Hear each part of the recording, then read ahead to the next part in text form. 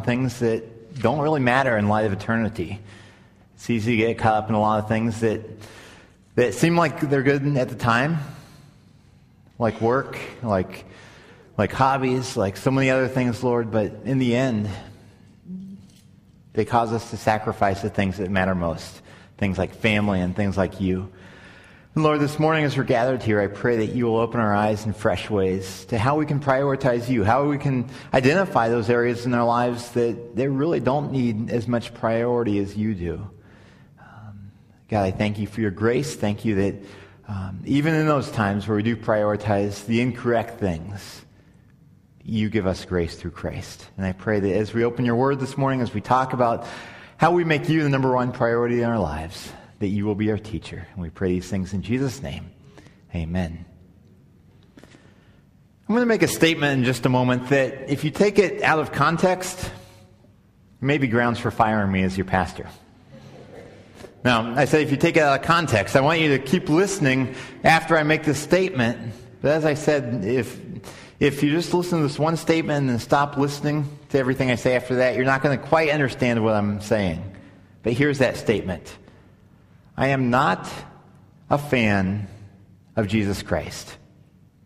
I'm not a fan of Jesus Christ. Let me explain what I mean when I make this statement. When you look at the dictionary, the most basic definition of a fan is someone who enthusiastically admires someone or something. They're an enthusiastic admirer. They enjoy their association with that thing. They may derive some benefits from that. They may even be living vicariously through that thing or that person. But they're, at the bottom line, they're an enthusiastic admirer of it. And their commitment to that thing or that person is somewhat limited in some way. This idea of not being a fan of Jesus is actually based on a book that came out just a couple months ago by a man named Kyle Idleman, where he challenges people, challenges Christians specifically, to this idea that we are not called simply to be fans of Jesus. Now, we're not called simply to be enthusiastic admirers of Jesus who aren't fully committed to following him, who aren't willing to count the cost, aren't willing to make sacrifices that he calls us to be his committed followers. In this book called Not a Fan, Kyle Idleman offers a couple different pictures of what fans oftentimes are, and he compares them with the way we are called to be as Christians. First of all, he talks about a sports fan. You think about a person who enjoys sports. They may go to a lot of games. They may even go without much on their top half of their body, and they have body paint on their bodies or on their face or something like that in support of their team. Or they may watch on TV, get all excited. They may have sports memorabilia with the logo of the team on their shirts or on their cars or something like that. They may get all excited about that sports team. They may even know the history of that team and the stats of a lot of the team's players. But at the end of the day, many times they are simply enthusiastic admirers of that sports team and of the players in that team. They may know a lot about the players, a lot about the team, but for most fans, give that team a few bad seasons. Odds are good the enthusiasm that the fan has for that team is going to begin to fade. They're simply enthusiastic admirers of that team. Or the author of this book also gives a picture of a woman who is very enthusiastically admiring some new actress in Hollywood. That this woman is following this actress on the celebrity news shows on TV. She's reading People magazine a lot, just trying to learn as much about this actress as possible, sort of living vicariously through this actress. She may even know where this actress was born, where she went to high school, who her first boyfriend was, what the original color of her hair was. But the reality is, she doesn't really know this actress personally at all. There's not a personal commitment there, even though she enjoys learning about this actress. She's an enthusiastic admirer, a fan, but there's not a deeper level of commitment or loyalty to this person. And the author of this book says it's the same with Jesus. That we have many people in America and around the world who are fans of Jesus, who are enthusiastic admirers of him, who enjoy going to church and doing churchy things. They may be able to talk a good game. They may enjoy the benefits that come from being associated with Christ. But at the end of the day, they aren't a whole lot more than enthusiastic admirers. They approach Jesus in a similar way as they approach a sports game, where they enjoy the sports game while they're there, but then after they're done with the game, they go on and live the rest of life. It can be the same way with Jesus. So it's in that context that I say that I'm not a fan of Jesus Christ. At least that's my goal. My goal is not simply to be a fan, but to be a wholehearted follower of him, of heeding the call to take up my cross and follow him daily. That's what Jesus calls us to, not just to be fans, but to be fully committed followers of Christ. This is a topic that we are talking about today as we are continuing our series called A Journey with Jesus. In this series, we're going through the Gospel of Luke. It's the biography of Jesus written 2,000 years ago by a doctor named Luke. We've been going through it for a while now. Today we're in Luke chapter 18. And actually, even though we still have a number of chapters left, we're nearing the end of Jesus' earthly ministry. In fact, next week, we're going to begin Jesus' final week. It's going to be what's called his triumphal entry, where he enters Jerusalem for the final time before his crucifixion. But today we come to a passage in Luke 18. We're going to look at another passage in Luke 19 that talks about the idea of treasuring Christ, of being fully committed to him, not just as a fan, but as a fully committed follower of his. The main thing that we're going to be looking at this morning is this idea that we can't treasure Christ while worshiping idols. We can't treasure Christ while worshiping idols. Now you may be thinking, idols, what do those have to do with us today here in America? Aren't idols those little statues made of wood or stone or metal that people in other countries bow down and worship? Or maybe a long time ago, but not us here in America. We have to recognize that we in America have idols just as much as anyone, any time, anywhere else when they bow down to wood or to stone or to metal. Our idols just take a slightly different form. There are things like money, that we easily worship money. I mean, you may not think I'm not bowing down to that $100 bill on my kitchen counter, but that we place a sense of security and a sense of worth in that money that really should be reserved for God. Same thing with maybe a lake home, that we worship that more than we worship God. It becomes an idol to us. It takes all of our time, our attention, our imagination.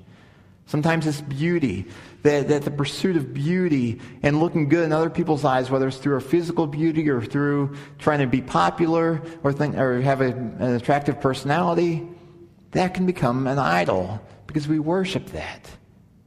Or cars, or iPads, or other technology, or even relationships can become idols that we put on a higher pedestal in our life, a higher priority than God.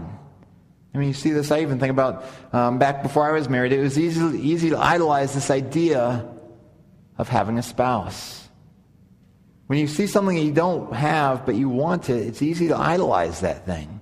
So there are many things that we idolize, and I think a picture or a description of an idol that applies to us today comes from a pastor in New York City named Tim Keller. He says that an idol is something that we look to for things that only God can give. An idol is something that we look to for things that only God can give. These things would include things like identity and security and significance in life. That it's easy to look to those other things like our possessions, our money, our social status. Look to those things for our identity and security and purpose rather than looking to God. But in order to really treasure Christ, in order to move from being a fan of Jesus to really being a committed follower of him, we have to be willing to release those idols to God. And that's the first thing that we're going to look at in this passage. We're going to look at these passages today in three different parts. And the first part is found in Luke 18, verses 18 through 25. And in this passage, we see that Christ calls us to release our idols. Follow along with me, either on the screen or in the Bible, as I begin reading Luke 18, beginning in verse 18, where Luke writes, "A certain ruler asked Jesus, 'Good teacher, what must I do to inherit eternal life?' 'Why do you call me good?' Jesus answered. No one is good except God alone. You know the commandments. Do not commit adultery. Do not murder. Do not steal. Do not give false testimony. Honor your father and mother. All these I have kept since I was a boy, he said. Then when Jesus heard this, he said to him, you still lack one thing. Sell everything you have and give to the poor, and you will have treasure in heaven. Then come, follow me. When he heard this, he became very sad because he was a man of great wealth. Jesus looked at him and said, how hard it is for the rich to enter the kingdom of God. Indeed, it is easier for a camel to go through the eye of a needle than for a rich man to enter the kingdom of God. So we see that this is a passage about money. At least on the surface, it's about money. And for this reason, it makes it very relevant to our lives today here in modern day America. So I would say that our culture, well, it's without doubt that our culture is the most affluent culture in world history in terms of money and possessions. And it's very easy, growing up in this American culture, even if you've just been exposed to a little bit, to begin to idolize money and possessions. But many of the times we're even blind to this reality. We're blind to our own affluence as Americans. A few weeks ago we had our Adoption 101 workshop here, where it was a way for people to learn more about adoption if they're interested in the adoption process. We had a panel of adoption experts, and one of these men shared a story about when he went overseas to a third world country. And one of the things you have to understand about third world countries, or most of the rest of the world actually, is that they enjoy watching American TV. Even when my wife and I went over to Ethiopia to bring home our son, the nannies in the orphanage were pointing the children to watch American TV, these soap operas, saying, that's America, that's America. It's what it's like in other parts of the world. And people, when they watch these American TV shows, they think that's what America is like. And so this man on this panel at the Adoption 101 workshop talked about going to this third world country, and he's talking with a bunch of kids. He wanted to set straight right away that what you see on TV is not always an accurate depiction of what life in America is like. So he's going to start to explain this a little bit when one of the children raised his hand, and he asked this question. Is it true that Americans really have houses for their cars? Is it true that you Americans really have houses for your cars? Garages? To most of the rest of the world, this idea of having houses for our cars in the form of garages is completely strange. I mean, it's really a sign of our affluence that we afford and value houses for our cars, and we even take it for granted. Sometimes we even complain that we only have 1 or 2 houses for our cars rather than 3 or 4. It's just a sign of our affluence. And so when we come to this passage that talks about affluence and talks about our view of money, we as Americans should sit up and take notice and recognize that even though this is a conversation that took place 2,000 years ago, it is incredibly relevant for our lives today in America. We see that there was a certain ruler who came up to Jesus. We know from this passage that he's a very wealthy ruler. We know from Matthew, who also wrote a biography of Jesus, telling the same story of the same conversation, we know that he was a young ruler. Young in that culture would probably mean that he was somewhere in the age of 25 to 35. So he was a rich young ruler. Odds are good he was a ruler in some social area of society, maybe political area, civic area of society, probably not a religious ruler, for a couple of reasons. One is that religious rulers are oftentimes a little bit older than this man probably was. But the bigger reason is that throughout this biography that Dr. Luke is writing about Jesus, he makes a special point to point out every time Jesus is interacting with a religious leader, a religious man. And here Luke doesn't point that out. He simply says a certain ruler. So it's probably a political ruler who's young, somewhere between the age of 25 and 35, who has a lot of things going for him in life. He comes up to Jesus. He probably, knowing that he's a leader, knowing that he has money, he definitely has things together, but he probably at this point is thinking, you know what? I need to get my spiritual life in order. I need to make sure that when I die, whatever that happens, that I have eternal life, that I'm right with God. He sees Jesus coming into town, this traveling preacher who's been attracting quite a crowd. He's renowned for his wisdom, for his miracles. He thinks, hey, I'm going to go up to this guy and ask him my question so he can help me get my spiritual life in order as well. So he walks up to him, maybe puts his arm around him. If this was taking place today, he probably would, maybe not in that culture. But he says, good teacher. It's kind of buttering Jesus up a little bit here. Good teacher, what must I do to inherit eternal life? Now, what he's looking for is really a performance plan in order to get into God's good graces here. He asks, what must I do to inherit eternal life? He's looking for something to do. In the rest of in the other spheres of his life, in finances and his leadership, he has things going well for him. He's been doing good things. And here he thinks that by doing good things, he's going to be able to inherit eternal life. But Jesus actually puts him on the defensive very quickly and doesn't directly respond to the question right away. Instead, he says, why do you call me good? No one's good except for God. I think there are a couple of reasons why Jesus responds in this way. One is that he wants to call this guy on his flattery. Jesus is basically rebuking him, saying, you know what, I see you're trying to flatter me, you're trying to butter me up. Don't try to do that. But secondly, and more importantly, Jesus is saying, you know what? You need to recognize that trying to be good is not something that's going to get you into God's good graces. Trying to be good is never going to be good enough. No one is good. No one is perfect. No one is good enough to earn God's favor because only God is ultimately good. We inherently are not that good. There's no performance plan to get us right in God's sight. But Jesus does point to a handful of the 10 Commandments. He says, you know the commandments. Do not commit adultery, do not murder, do not steal, do not give false testimony, honor your father and mother. It's interesting that these parts of the 10 Commandments that Jesus points to are the parts that relate directly to other people. Jesus doesn't point out the commandments that relate to worshiping God, but instead points to the commandments that relate to how you relate to others. And I think he does this partly because they're very concrete and measurable in terms of how do you relate to the others around you. And the way that you relate to others says a lot about how you view God. We see this throughout Scripture. For instance, in 1 John chapter 4, John writes that whoever does not love his brother does not know God, because God is love. That the way we treat others around us says a lot about how we view God. Well, the rich young ruler doesn't miss a beat here. He's probably feeling pretty good about himself. He says, you know what? I kept all these commandments since I was a little boy. He's probably giving himself a little pat on the back, thinking, okay, I'm doing pretty well here. And then Jesus changes his angle a little bit. He said to him, one thing you still lack. Sell everything you have and give to the poor, and you will have treasure in heaven. Then come and follow me.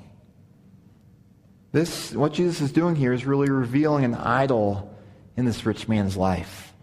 This is a statement that Jesus gives to this rich young ruler of sell everything and give to the poor, then come follow me.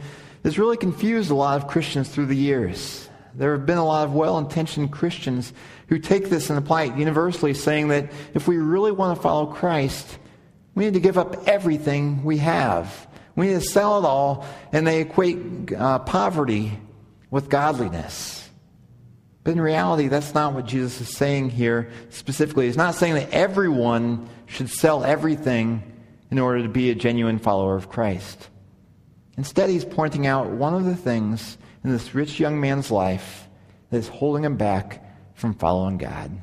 He's pointing out an idol that is very specific to this man, although anyone can succumb to this sort of idol of worshiping money. But Jesus wants to test his heart. He wants to see, will this man really follow God rather than giving his primary allegiance to his money? So he puts him to the test. He says, sell everything, then come follow me. If he does that, it will show that this man values God over his money. But we see that this man, when push comes to shove, is not willing to release that idol of his money and his possessions. We see that when the rich man heard this, he became very sad because he was a man of great wealth.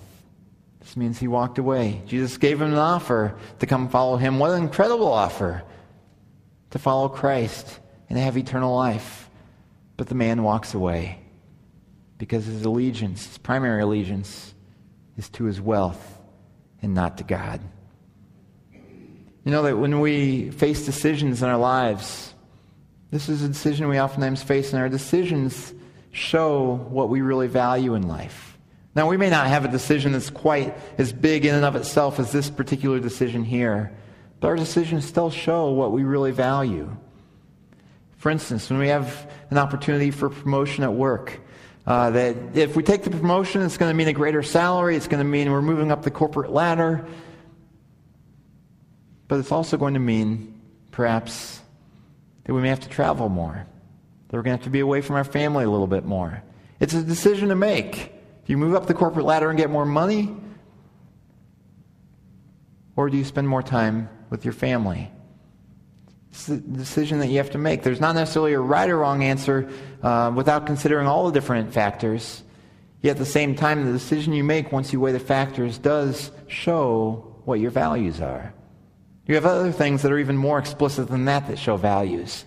For instance, in the way that we spend our free time. Are we going to invest all of our free time in ourselves and what we want to do?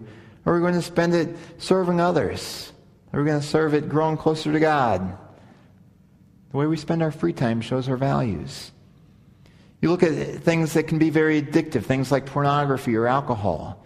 When we make decisions of whether or not we're going to pursue that or not, it shows what our values are, whether we value our own pleasure, whether we're going to gratify ourselves, or whether we're going to do what honors God and honors those around us.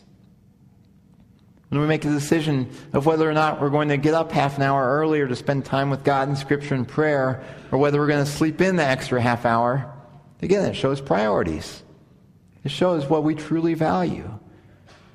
So we face these decisions on a small scale, even on a daily basis, that show what our values are. But this rich young man, faced this decision on a very big scale. He had to make that decision between God or between his idol. He chose the idol of money. And I want to share with you this morning a few ways that we can identify idols in our own lives. Because, it can be challenging sometimes to figure out what really is an idol in my life. What are those things that are holding me back from wholeheartedly following God? I want to share with you 4 of them that come from a book called Counterfeit Gods by Tim Keller. The first one, he asks, what captures your imagination? What do you think of when your mind goes blank? What do you daydream about? When you think about your preferred future, what is in that future? Is it some really nice home? Is it some person that you're with?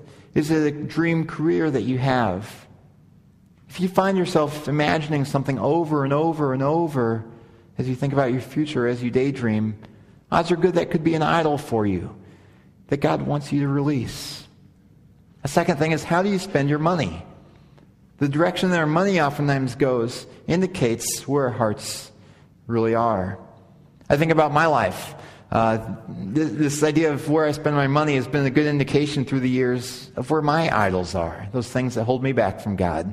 I think of when I was a high schooler, there was a pair of Air Jordan shoes that I really thought I needed. I didn't go to the store thinking I needed them, but then when I saw them up there on the shelf, I thought, I need those shoes. They were $130 back in the mid-90s. That's a lot of money for shoes, isn't it? I see some parents kind of looking at their children and thinking, no, not for you. But I thought I needed those, and so I saved up the money to get these Air Jordan shoes because I thought they would make me cool. And some of my friends did think they were pretty cool. But I was worshiping those shoes, in essence. A few years later, radio-controlled car. I saved up hundreds and hundreds of dollars to get this really fancy radio-controlled car. I know some of you, this doesn't make much sense. But to me, it meant a lot. My next idol was my truck. Still own the truck today, but I spent so much money on that truck because I literally wanted it to be my identity. I wanted it to be associated with me. Again, to some of you, this doesn't make sense. But you might have other things in your life that you see, I spend a lot of money in those areas. And that shows where our heart really is. A third thing, which is adapted from Tim Keller's book, asks, what do you look to on a regular basis for comfort and joy and purpose? We could add to that, what do you look to for security? Tim Keller calls this, what is your real daily functional salvation? What are you looking to give you that sense of hope? What are you looking to when times are hard to get you through? If you're looking to something else consistently more than God, odds are good that thing could be an idol. And finally, Tim Keller asks the question, what is the cause of your most uncontrollable emotions? When you have those emotions, whether it's sadness or fear or anger, when you see these things welling up over and over and over, can you trace those emotions back to some cause that's causing you to have that anger or that fear or that sadness over and over and over? The source of those uncontrollable emotions may very well be an idol in our lives. It's very easy to have those idols. I mean, for me, one of the things, I no longer have really the truck or a lot of material possessions as my idols, but I find honestly that my ministry can be an idol. That may sound really strange, but it is, because it's easy for me to wrap my sense of identity and significance in life up in my ministry and the success of my ministry. I easily compare myself with other pastors, looking at the skills that they have or looking at the churches that they pastor and think, I wish I was more like that. That's an idol. I'm looking to other places at times for that sense of security, that sense of purpose, that sense of identity, when I really should just be looking at God. Odds are good we all have idols in our life of some sort or another. The issue is whether we can identify them and then whether we can release them to God. So that's the first thing here. And we're going to look briefly at a couple other topics here with these idols. The second topic is that when we release those idols to God, we gain Christ. Look with me back to this passage beginning in Luke 18, verse 26, where it says that those who heard what Jesus said asked, who then can be saved? Jesus replied, what is impossible with men is possible with God. Peter said to him, we have left all we had to follow you. I tell you the truth, Jesus said to them. No one who has left home or wife or brothers or parents or children for the sake of the kingdom of God will fail to receive many times as much in this age and in the age to come, eternal life. So the people who are hearing what just took place with this rich young man, and now Jesus says it's really hard for the rich to enter heaven, they're all confused because in that culture, material abundance was equated with God's blessing. But Jesus is saying, no, the money and the possessions, if your heart is set on those things, can really hold you back from God. So they're all confused. But Jesus says that what is impossible with men is possible with God. Jesus here is pointing to God's work in us. That if God's at work in us, He can overcome even the most difficult of obstacles in our lives that keep us back from Him. If it's worshiping other idols, if it's hardness of heart, God can break through those things. We can't do it ourselves, but God can. I think what this points to when we're dealing with those idols in our life, when we're trying to become more than just a fan of Jesus and become a committed follower of Him, is that we need to be praying, asking God to work in our lives, to loosen our grip on those idols, to cause us to treasure Christ more and those other things less. So we need to be praying that God will be at work in us. And we see here that if we are willing to surrender these other things to God, that He will replace them with eternal treasure.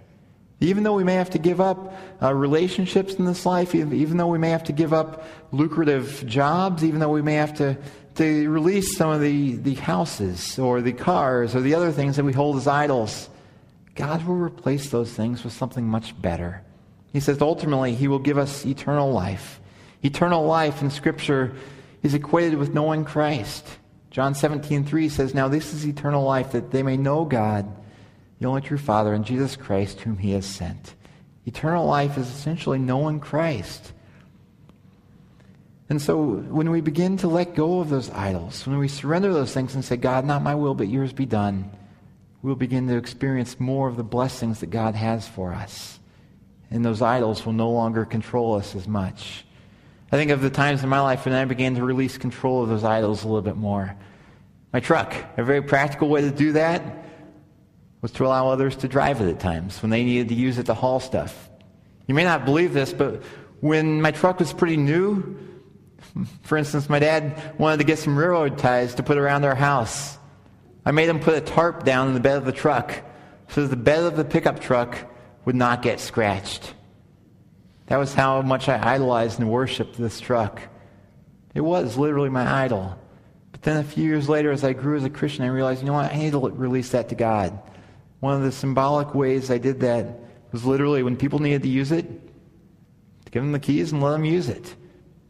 It meant a few more scratches got on the truck. It meant I wasn't always in absolute control of what was happening with that truck.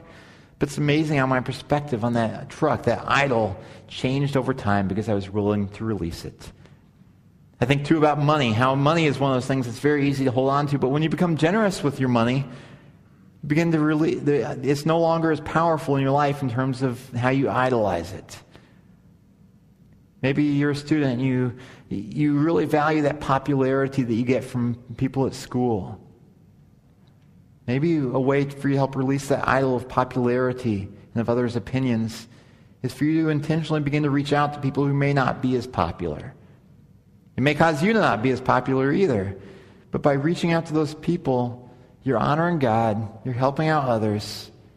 It might help you to release that passion you have to be popular at all costs.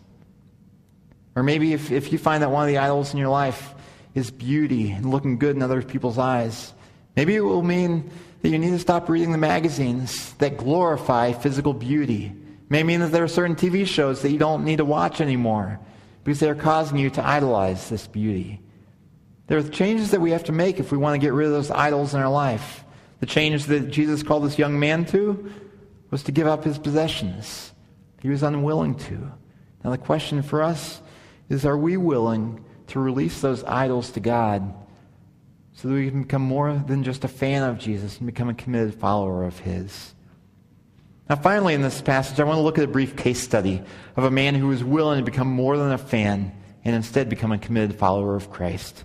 We see this in the first 10 verses of Luke 19 with a man whose name is Zacchaeus. In Luke 19 verse 1, it says that Jesus entered Jericho and was passing through. A man was there by the name of Zacchaeus. He was a chief tax collector and was wealthy. He wanted to see who Jesus was, but being a short man, he could not because of the crowd. So he ran ahead and climbed a sycamore fig tree to see him, since Jesus was coming that way. When Jesus reached the spot, he looked up and said to him, "Zacchaeus, come down immediately. I must stay in your house today." So he gladly came down at once and welcomed him gladly. All the people saw this and began to mutter, "He has gone to be the guest of a sinner." But Zacchaeus stood up and said to the Lord, "Look, Lord, here and now I give half of my possessions to the poor, and if I have cheated anybody out of anything, I will pay back 4 times the amount."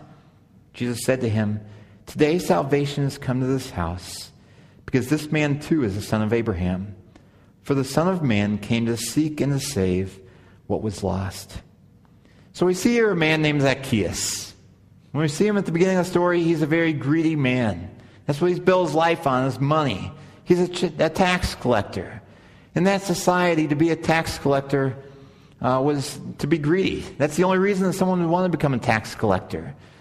Tax collectors in that culture had the opportunity to not only collect the required taxes for the Roman Empire, but to tack on as many surcharges and extra taxes that they wanted in order to line their own pockets.